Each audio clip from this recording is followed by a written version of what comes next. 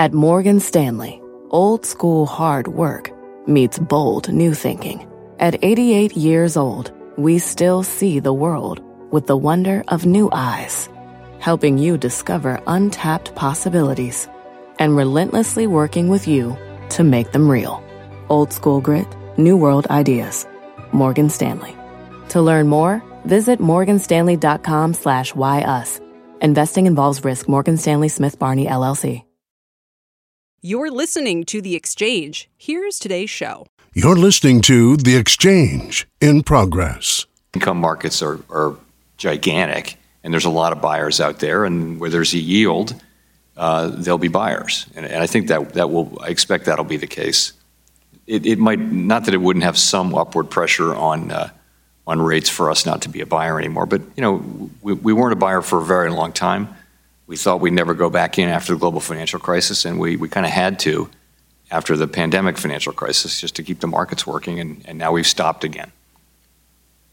Good. Thank you very much, Chair. Now yield back. Gentleman yields back. Noteworthy. I want to thank, in particular, our members, Mr. Fitzgerald and Ms. Williams, for their additional minutes back to the Fed chair. In a rate environment like this, time is money, and that's much more valuable these days. I'd like to thank the chair for his testimony. Without objection, all members will have 5 legislative days within which to submit additional written questions for the witness to the chair, which will be forwarded to the witness for his response. Ask you, Chair Powell, to please respond as promptly as you're able. And with that, the hearing's adjourned. Thank you.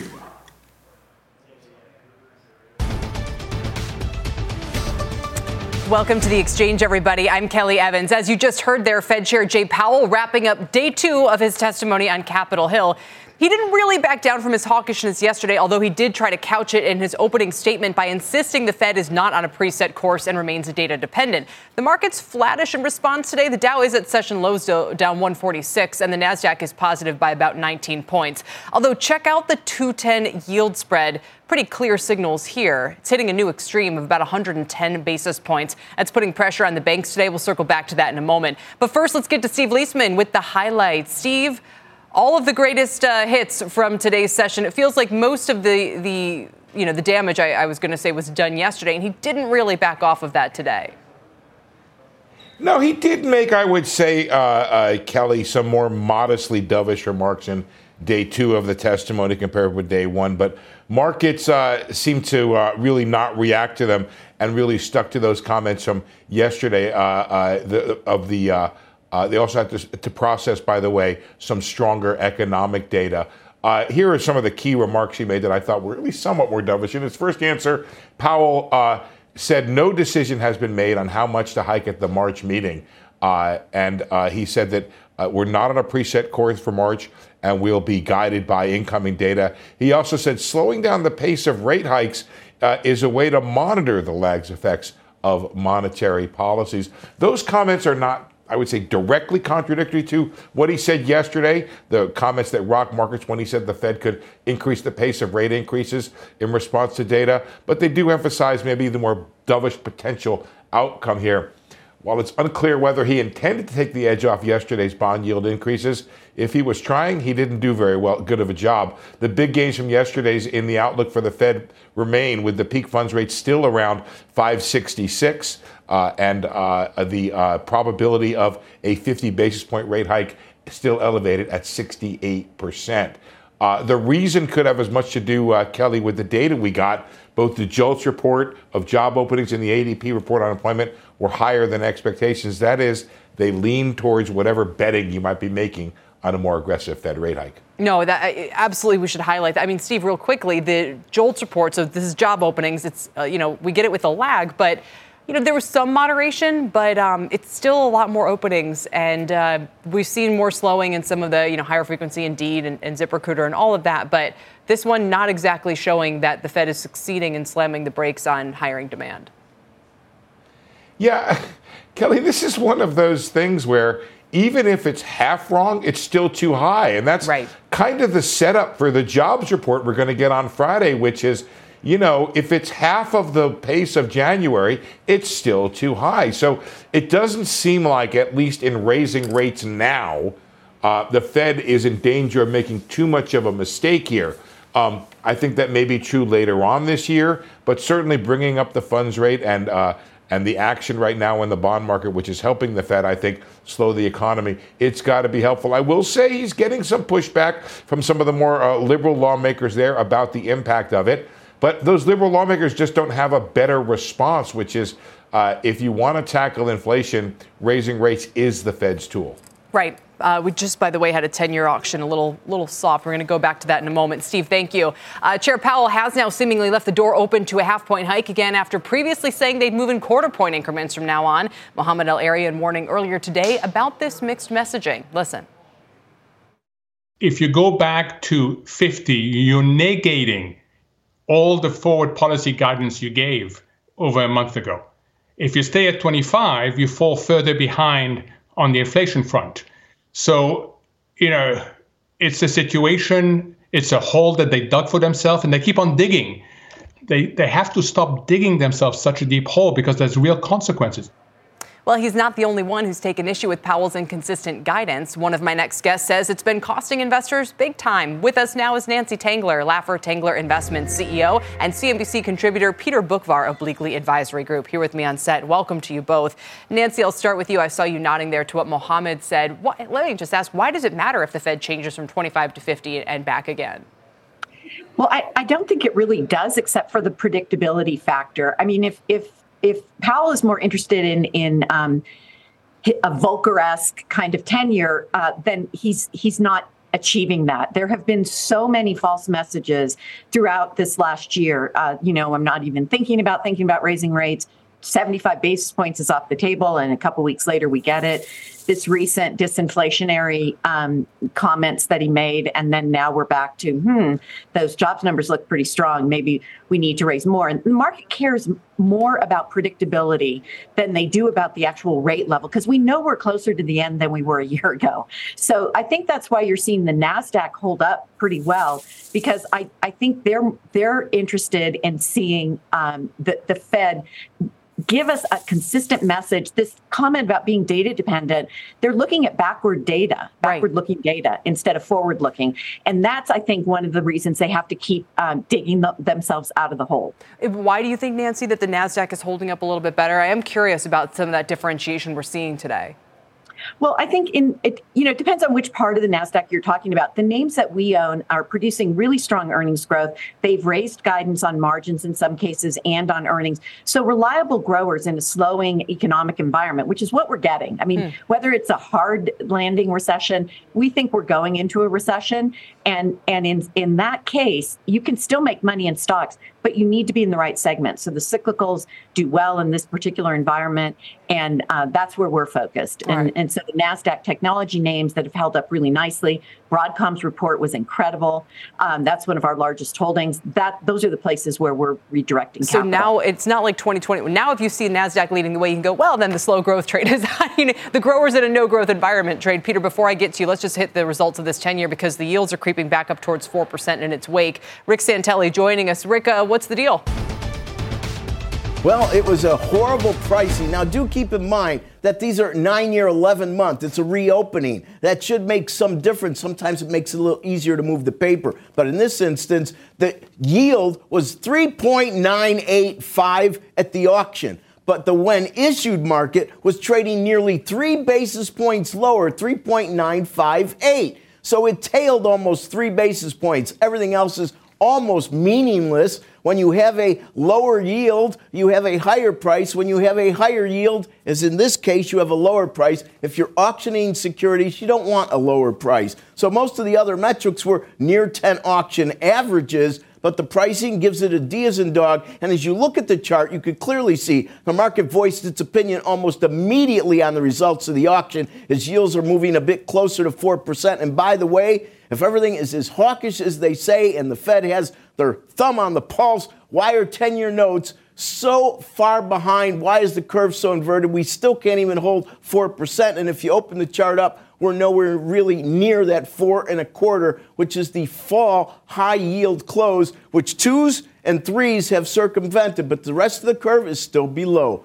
Kelly, back to you. Thanks, Rick. Peter, I turned to you because yesterday, one of the big takeaways that, as I talked to people was the fact that we saw the short end really spike, but the 10-year yield went in some ways lower.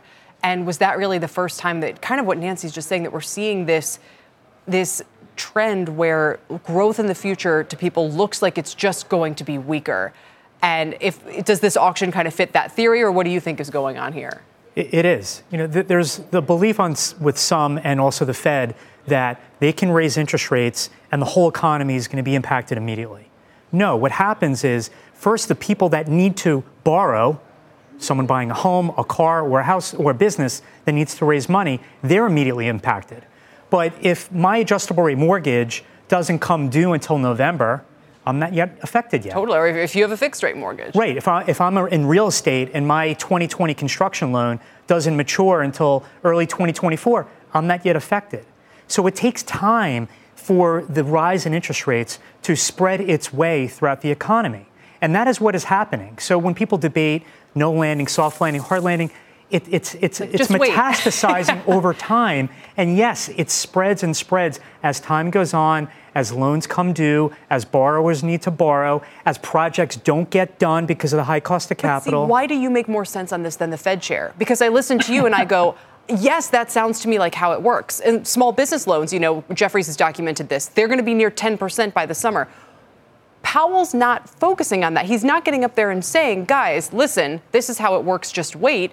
He's saying, well, the CPI was too hot last month. Right. Some people have started by talking about the lags. That's why I don't think the Fed is going to recalibrate to 50, because the last few statements they've talked about the lags. You don't think they're going to go to 50? I think they've done the 75 4 times. They've done the 50. They're going to go 25 from here, acknowledging those lags. Is the market going to rally then if they only go 25? Does that framework not work anymore? If we reverse to Monday, we were expecting 25. If you compare it to what he said yesterday, then yeah, maybe. And I think there's risk to Friday's payroll number being much weaker than expected because of the big discrepancy between what ADP has been saying and what the BLS has been saying. So right. I do think in the short term, you're probably set up for maybe a bond relief rally, but I think the markets need to shift their attention to rates staying high for a while.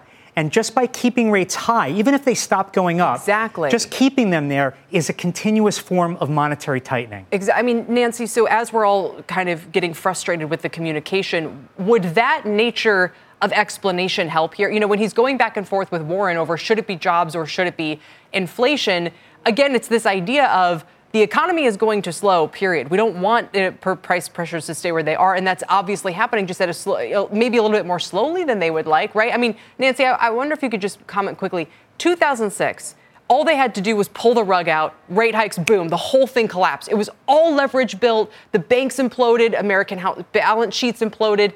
We don't have that dynamic this time around. They're hiking, and the whole economy is built on too strong demand and too high prices, and without even a lot of leverage, I guess, except on the government sector. How do they get it to collapse?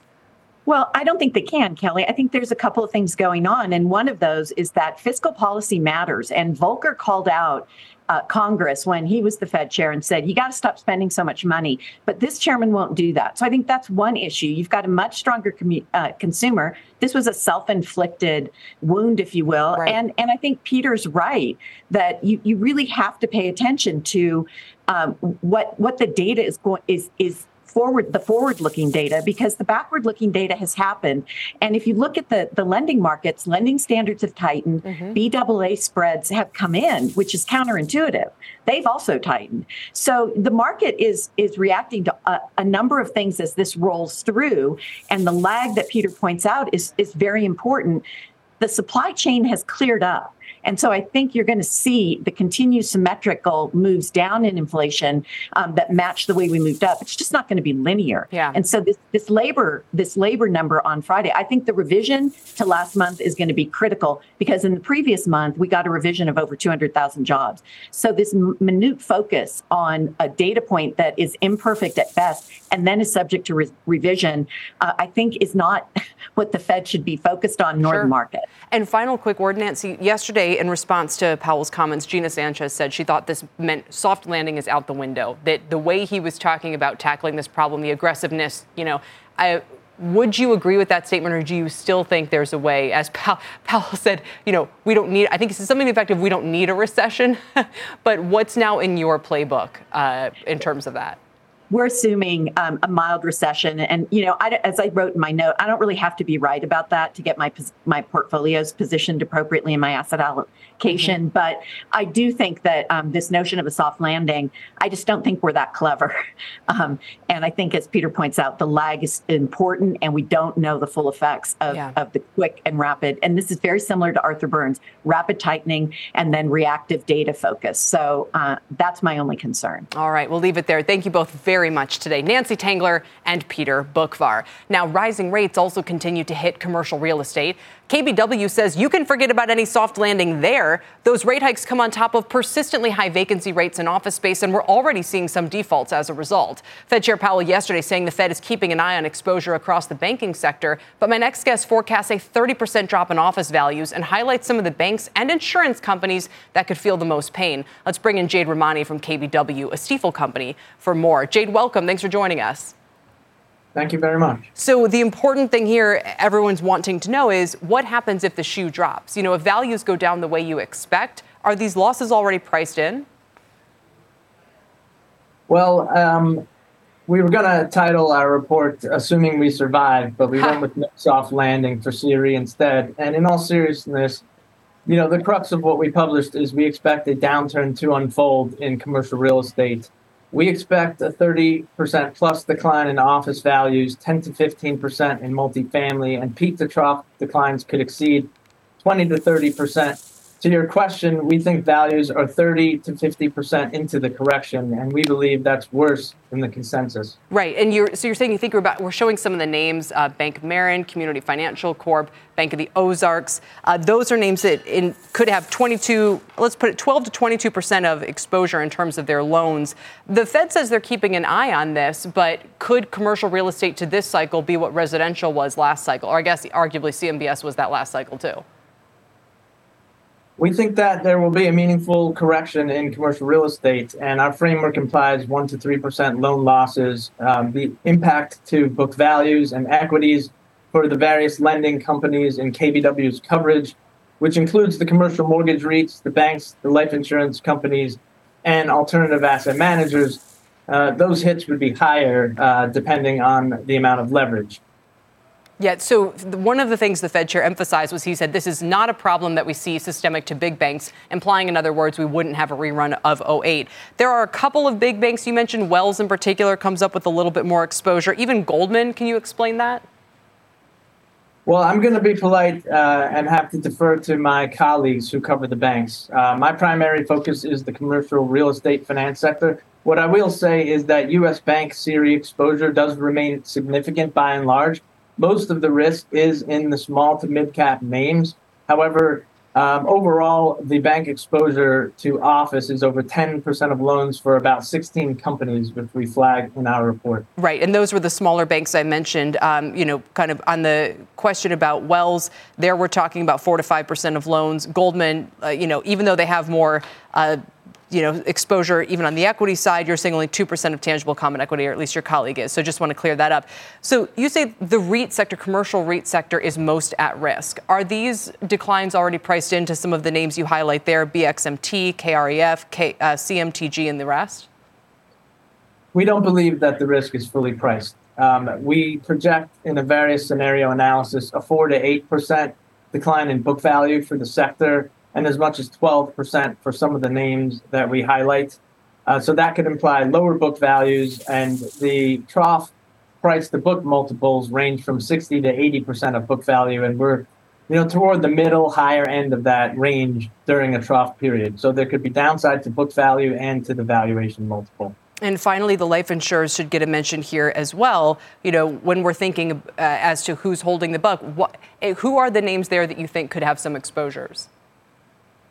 I'm going to have to defer on that, the specific names, to my colleagues. But for the life insurance sector overall, we expect CRE stress to be very gradual and manageable for that space. What would your final comment be if you were, let's say you're testifying in front of Congress, Jade, and they say, okay, we have a combo of rising rates and this sort of lack of return to work trend, And if this plays out the way that you expect, what are the knock-on effects going to be to the broader economy? How would you answer that question? Or at least what would the effects be to the banks that you most specifically cover? I mean, I think it'll be isolated to commercial real estate, but that the effects will be widespread. With respect to return to office, I think it's not just office that is impacted, but it's also the surrounding businesses in those low return to work environments. There's knock-on impacts, which we point out in our report, to multifamily, for example. So, I would try to encourage return to work to the extent possible. I think office is facing the twin headwinds of higher rates and those slow return to work. But overall, this reflects the impact of technology, which is really that COVID accelerated the adoption of remote work trends that were already in place. And that's generally something we don't think we can avoid. And I think it's going to continue. Yeah, and hopefully they have the equity to cover those declines that might be experienced. Jade, thanks for your time today. Appreciate it very much. Thank you for having me. Jade Ramani with KBW. Coming up, housing activity has slammed to a halt, but prices there aren't dropping like you might expect. Is supply the reason for that? And what does it mean for activity from here on out? We'll ask Black Knight's Andy Walden next. Plus, the war in Ukraine is driving a new surge of American energy exports to Europe. But is the bump a temporary blip, or is the oil export boom here to stay? The CEO of America's largest energy port joins us from CERAWeek. And as we head to break, let's get a look at the markets, which are at fresh session lows. The Dow's down to 11 now. Even the Nasdaq has gone negative. The 10-year note just a hair under 4%, 3.991. We're back after this.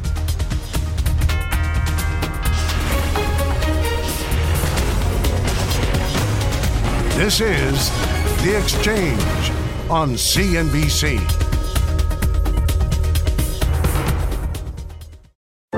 What's on the horizon for financial markets?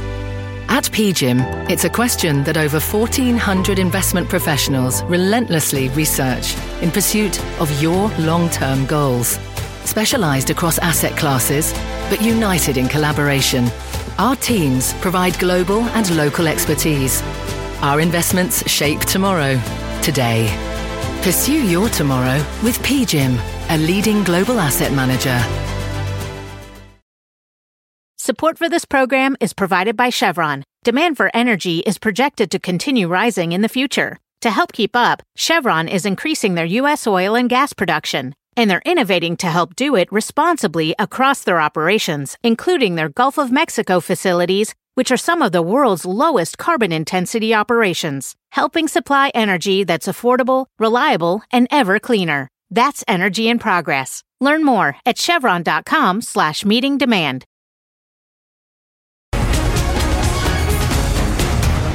Welcome back. Mortgage demand firming up a bit after hitting a nearly 3-decade low. New data this morning showing applications up about 7% last week from the week prior. Refis even rose. Who is refiing in this environment? Demand for both is still way below last year's levels. The reason for that, there's no inventory. Prices are still high, and rates for a 30-year fixed mortgage are still above 7%. So where do we go from here? Let's welcome back Andy Walden, VP of Enterprise Research at Black Knight. Andy, welcome. What's your take on the latest round of data here? Yeah, I think you covered it really well there. We absolutely saw some demand return to the market early this year when we saw rates get down closer to 6%. Very welcome news for lenders and transactional-based folks out there in the market. And it did show that underlying demand that still sits there if and when rates come down. But at the same time, sellers are backing away from the market. And so we still have these massive inventory deficits out there, and that's resulting in price hardening this spring. What's going to happen in kind of the spring selling season? Then it originally looked like we could be off to a good start, an early start. And what now? Yeah, you're right? So we saw demand return early, the later months in February. So we went from a 30% deficit down to a 15% deficit. We're back to a 25% deficit in terms of demand. I think what we'll see is a modest rise in transaction volumes. We're already seeing that in our collateral analytics data for the month of February. And so we're probably nearing the bottom there in terms of just overall sales volume and purchase origination volumes out there in the market. But it's going to be a slow and kind of bumpy return to normalcy. And unfortunately, for folks wanting to see prices remain high, the data is good for them right now. You're seeing kind of this stalemate out there in the market. not a return to balance, but we're not seeing anybody budge here. So low transaction volumes, hardening home prices is kind of how we see this playing out over the next few months. It's almost like the Bitcoinization of the housing market. There's only 21 million that we're ever going to have, and everyone went and snapped one up, and everyone's just holding on to them. I mean, I don't know how you get more image. So in a market where, if we go back to 2006, when prices started to drop, we overbuilt, we saw people then immediately back away. What's it going to take to get prices to turn in this market? Yeah, and what's noticeably different about 2006 through 2012 was the Fed dropped interest rates to try to catch the market there. And so you didn't see this lock-in effect that we're seeing take place now. True. The other thing that took place there was we had this massive wave of default activity. We had 25% of homes were mortgaged with adjustable rate loans. So they were much more volatile, and you had interest rate sensitivity, and folks were willing to sell because their rates were resetting anyway. We're running at some of the lowest levels of outstanding ARM loans we've seen in the U.S. in over 20 years. And so default activity remains extremely low. Foreclosure sales, 70% below pre-pandemic levels. New builds are very low. Existing home sellers are selling their homes at a 27% lower rate in February than they traditionally do. So every potential possibility that we have for increased supply is running well below normal levels, and there's no line of sight into how that returns. The demand side there absolutely is, right? And we're seeing that in terms of when rates fall, you're seeing that demand return. But that same lever that's pushing on demand is also holding supply tight, and there's less of a line of sight in terms of how that supply side returns. You did just give me one idea about how this, when this will all play out, which is to say when the 10-year starts dropping. So in other words, if you look at the market now, we have people pricing in pretty extreme rate cuts kind of next year. It's like the more hawkish Powell gets, the more the near term goes up and the long term rates decline. If we get into a situation next year, Andy, where all of a sudden the 10 years down 1.5 points, we're back at 2.5%, and people feel like, oh, I can move because now my new mortgage will be affordable, and I'm going to list my house now because I'm worried that prices will fall more, then I wonder if we wait a year or so out, if it's going to be a very different story. It could be, right? And what you tend to see is the 30-year tries to project where the 10-year and where the Fed is going. And so in past rate cycles, 30-year rates peak 0 to 3 months before the 10-year before the Fed does. And so we could see, absolutely to your point, you could see 30-year rates and mortgage rates start to ease before the Fed starts to let off the brakes. Though the question is, will that move the needle for sellers? It absolutely has, and you can track demand right along with interest rates. But even when interest rates eased in January, early February, we didn't see a return of sellers to the market. And that's really where my concern is it hasn't ebbed and flowed directly with interest rates. And so there's no guarantee that sellers are willing to sell at a 5.5 or a 5% interest rate. Oh, sure. We'll have to see how that plays out. I mean, wouldn't you think what was the prevailing rate pre-COVID? Probably something like in the 4s. We'd probably have to get back down. Again, it reminds me of Bitcoin. We have to get back down to the level at which the people in current homes would feel like they are translating their rate one for one before they're likely to leave, Yep. Yeah, it'll be interesting for sure. And if rates get that low, now you've got a resurgence of demand again to match that new supply. And so it's going to be a battle between those two dynamics as we move throughout 2023 and into 2024. Yeah, very odd and very important. Andy, thanks for your time. Always good to see you. Thank you. Andy Walden of Black Knight. Still ahead, those recession jitters are not taking the fun out of one entertainment stock, hitting an all-time high today, doubling off its recent low, and with an analyst initiating coverage saying it can rally another 35% from here. Is it time to strike while the iron's hot? Tweet me your guesses at Kelly CNBC. And as we head to break, here's another look at markets, which continue to sink right now. The Dow's down 230 points, weighed down by Merck, McDonald's, and Travelers, interestingly enough, while Dow Inc. is leading the way. We're back after this.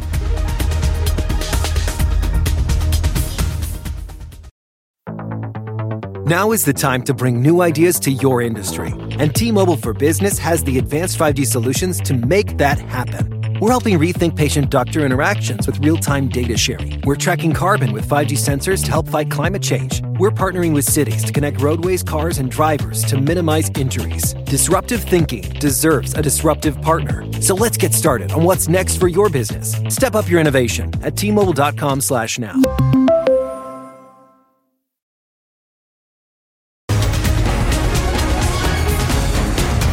Welcome back to the exchange. Markets looked stronger initially as Powell began speaking, but as we move through the afternoon here, even the Nasdaq has given up its gains. It's only down by 12 points. Same for the S&P right now, 39.73. So we're back below, or we are below 4,000. And the Dow right now down by 216. Now, the chips are among the leaders in the Nasdaq 100 today. Every name in the SMH ETF is in the green. AMD up nearly 3%. I got to mention NVIDIA, similar story. The VanEck is up 1.5% today. Meanwhile, check out the Global X Infrastructure ETF, ticker PAVE, 30% off its recent lows last summer and only 3% away from its all-time high. This one getting a ton of attention. It's not just the chips. This has been a big area of strength. Calix, Martin Marietta, Alcoa, Deere, CSX, all in the green and among today's leadership. Martin Marietta using their earnings call this quarter to remind investors that states are allowed to use leftover COVID relief funds for infrastructure projects. They expect that to provide an extra $40 billion of funding in the company's top 10 states. So really significant fiscal stimulus here, even while the Fed is doing the opposite. Let's get to Tyler Matheson now for a CNBC News update. Tyler?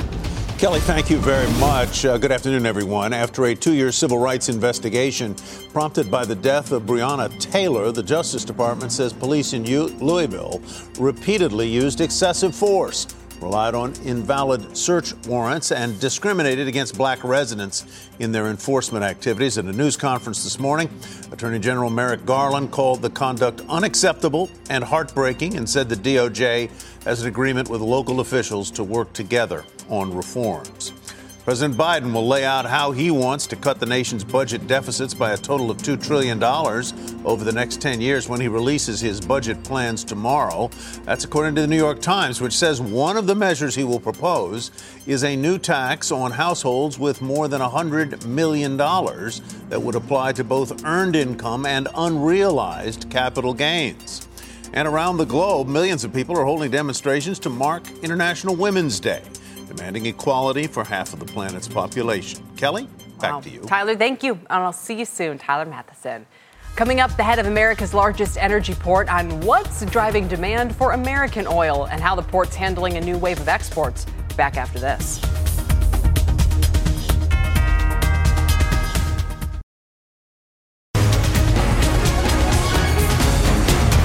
Welcome back to the exchange. U.S. oil exports soaring to record levels in the past year, according to the Wall Street Journal, as the war in Ukraine is driving up exports to Europe as the West shuns Russian fuels. One of the clear beneficiaries of this shift is the Port of Corpus Christi, the largest U.S. port in total revenue tonnage and the largest port in oil exports. Joining us now from CERA Week in Houston is Sean Strawbridge, CEO of the Port of Corpus Christi. Sean, it's great to see you again. Welcome.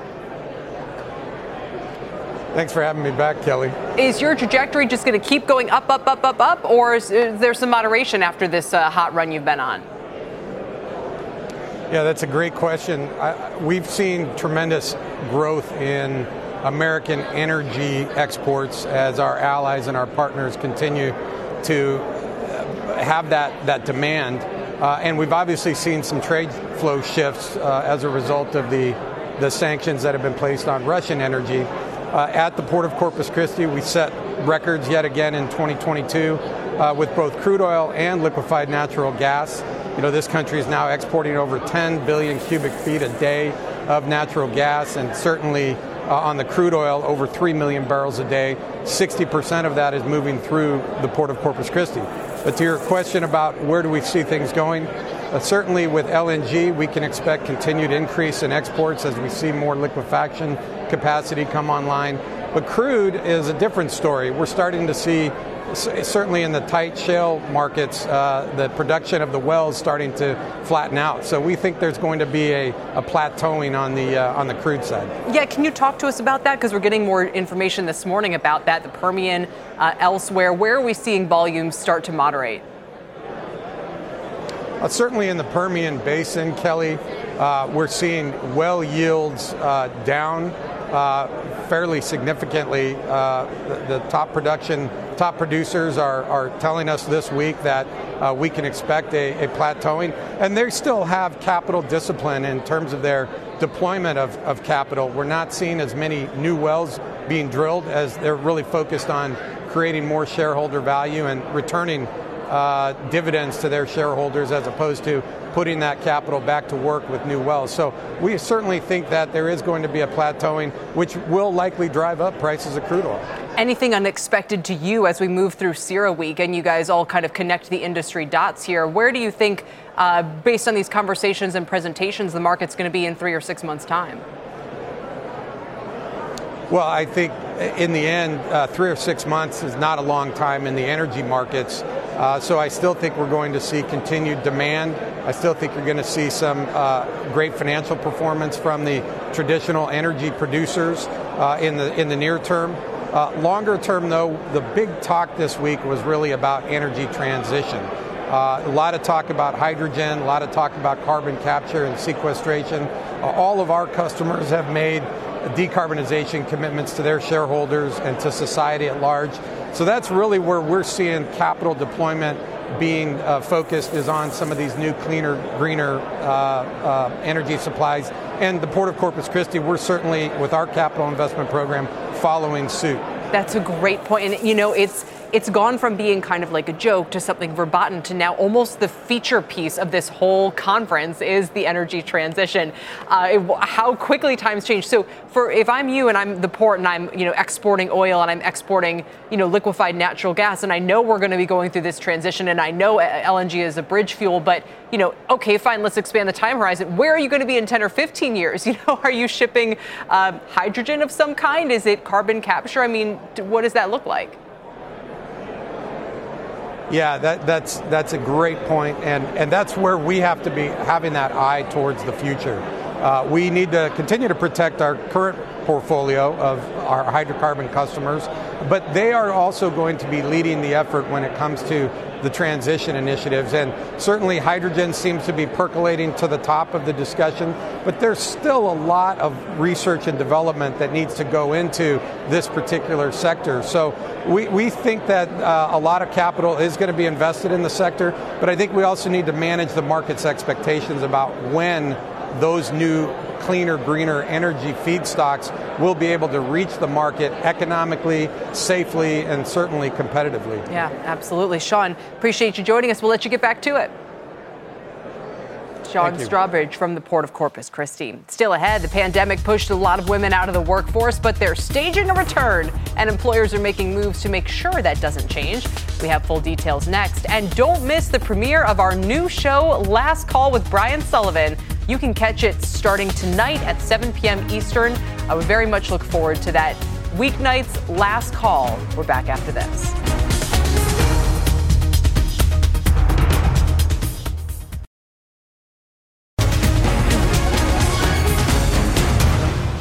Welcome back. Women are making a return to the workforce. They've now gained more jobs than men for 4 straight months. And companies are making changes to make sure that doesn't change. What better day to highlight this on than International Women's Day? Sharon Epperson is here now with more. Hi, Sharon. Hi, Kelly. Roughly 90 million workers, mostly women, have childcare, elder, or other care responsibilities outside of their full-time jobs.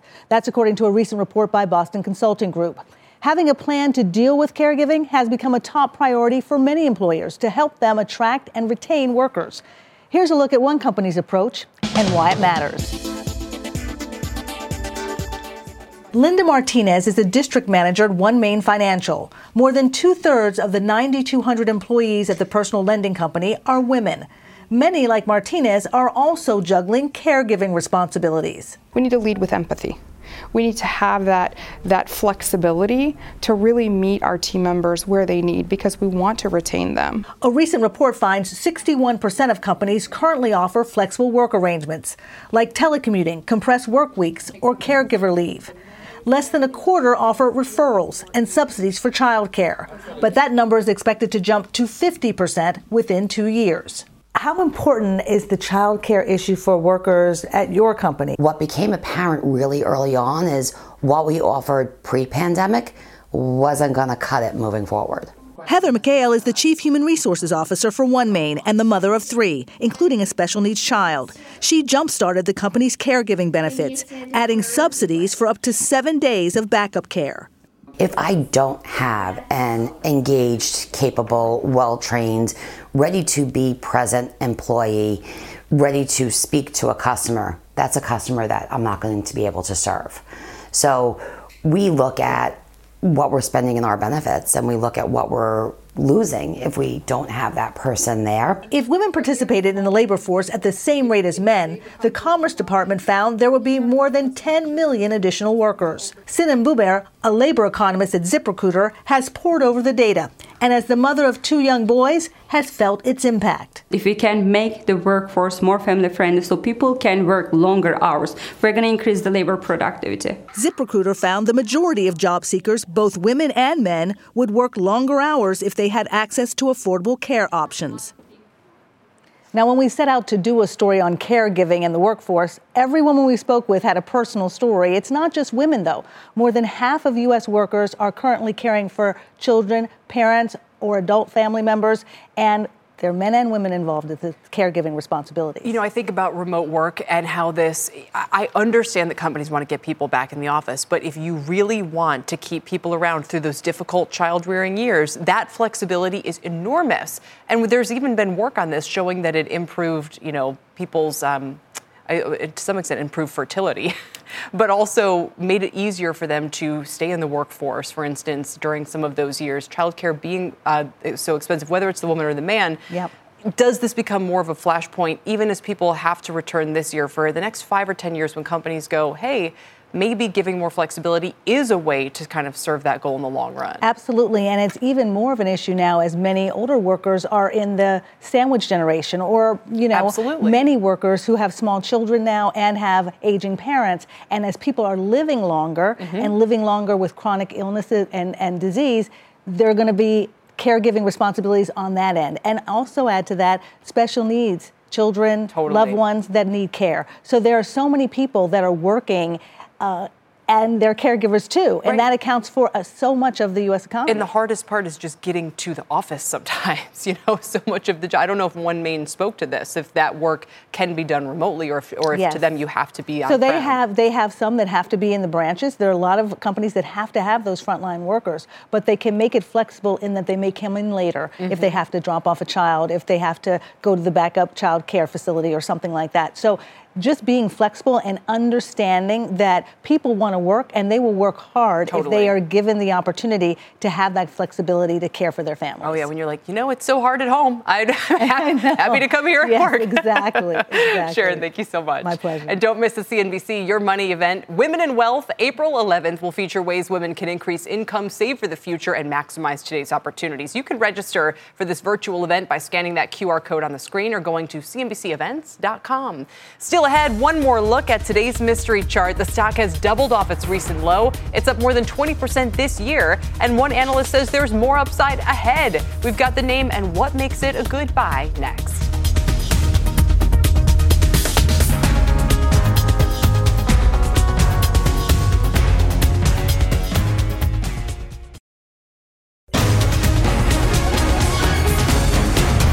Welcome back to The Exchange. Let's take a closer look at an under-the-radar consumer and entertainment play. Shares of Bolero, the world's largest bowling operator, up more than 20% this year. Yesterday, the stock closed at its highest level since going public via SPAC in December of 2021. Company CEO Thomas Shannon was on Mad Money with Jim Cramer last week talking about their fortunes. Listen. I think we're the number one de-SPAC of 2021. We're a real company, Jim. I mean, we broke through $1 billion in revenue in December. That felt really good. We started with $1 million a year in revenue when I bought the original lanes, and now we're $1 billion. 353 million of TTM EBITDA. We're firing at all cylinders. My next guest just initiated Bolero with a buy and a $22 price target. Jason Tilchen is an analyst at Canaccord Genuity. This must be a fun job. Do you have to do channel checks, Jason? Welcome.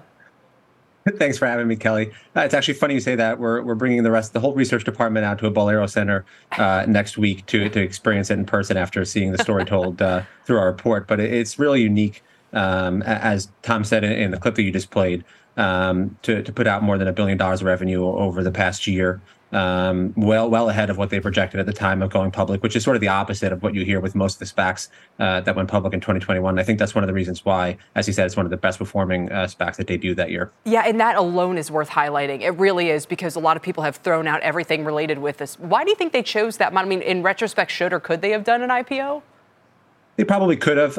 They had more than $100 million of cash on the balance sheet at the time they went public. It was really more to give some liquidity to the private equity investor that came in back in 2018. But ultimately, this is a business that is really quality. There's strong growth in the top line, both organically and inorganically. And then on top of that, really strong margins inherent in the bowling business model. It was also interesting when he said, their average customer is a six-figure household, and he has bowling centers in the suburbs, he told Jim, that are doing $10 million. What differentiates them from your typical mom-and-pop bowling alley? Yeah, it's really amazing. When you talk about bowling, the stat really surprised me when I first heard it, but it's the number one participatory sport in the U.S. More than 67 million Americans bowl annually. And I think one of the things that really stands out is just accessible. It's affordable. It's located close to home. People of all ages and skill levels can participate. And because of that, you're seeing really strong demand, especially coming out of the pandemic. And one of the things that's unique about this story, there's 328 centers across the country. They're 7 times bigger than the next largest competitor, but still make up less than 10% of the total bowling alleys that are in the U.S. So there's really still an opportunity ahead of them to continue to acquire new centers and put their operating playbook to work. Yeah, I mean, a ridiculous question. It sounds like they should just take over all of the bowling alleys at this point. Would there be any antitrust concerns if they tried to do that? I don't think. Well, it would be a lot of work. There's still 3,500 independently owned centers across the U.S., which is, as I said, about 10 times the amount of centers they currently operate. So even though they're much larger than the next player in the space, antitrust really shouldn't come into play here. And what's really special about this story is that the management team has been together for more than 2 decades. So they've developed a really repeatable operating playbook. When they go in and acquire a new center, they can double the margins within the first 90 to 120 days. And then they go in and they make further investments on the CapEx side to improve the decor, install arcades, which are actually their highest ROI investment, and also full-scale renovations of these buildings. Okay, I took the kids. All they did was the arcade, Jason. They just, I was like, they're just punching away at it and spending. So the arcade is the real cash generator here? The bowling is also a cash generator. The bowling has 100% incremental contribution margin. The food and beverage is about 70 to 80%, and the arcade's about 90%. But the low-hanging fruit there is that there's still no arcade in about 65 of Bowlero centers. So there's an opportunity for upside to current consensus as they add more arcades, things like that, and upgrade their centers. I find this totally fascinating. Thank you so much, Jason, for coming on, getting into the nitty-gritty with us. We appreciate it. My pleasure. Thanks for having me. Jason Tilchen, Canaccord Genuity. That does it for The Exchange, everybody. For more of my thoughts on the market, you can always sign up. One easy step, cnbc.com/newsletters, or hit that QR code on your screen. And coming up on Power Lunch, President Biden is said to announce a plan to increase taxes on those making $400,000 or more. But one detail creating some controversy. There's Tyler getting those boxing gloves on. I'll join him on the other side of this quick break.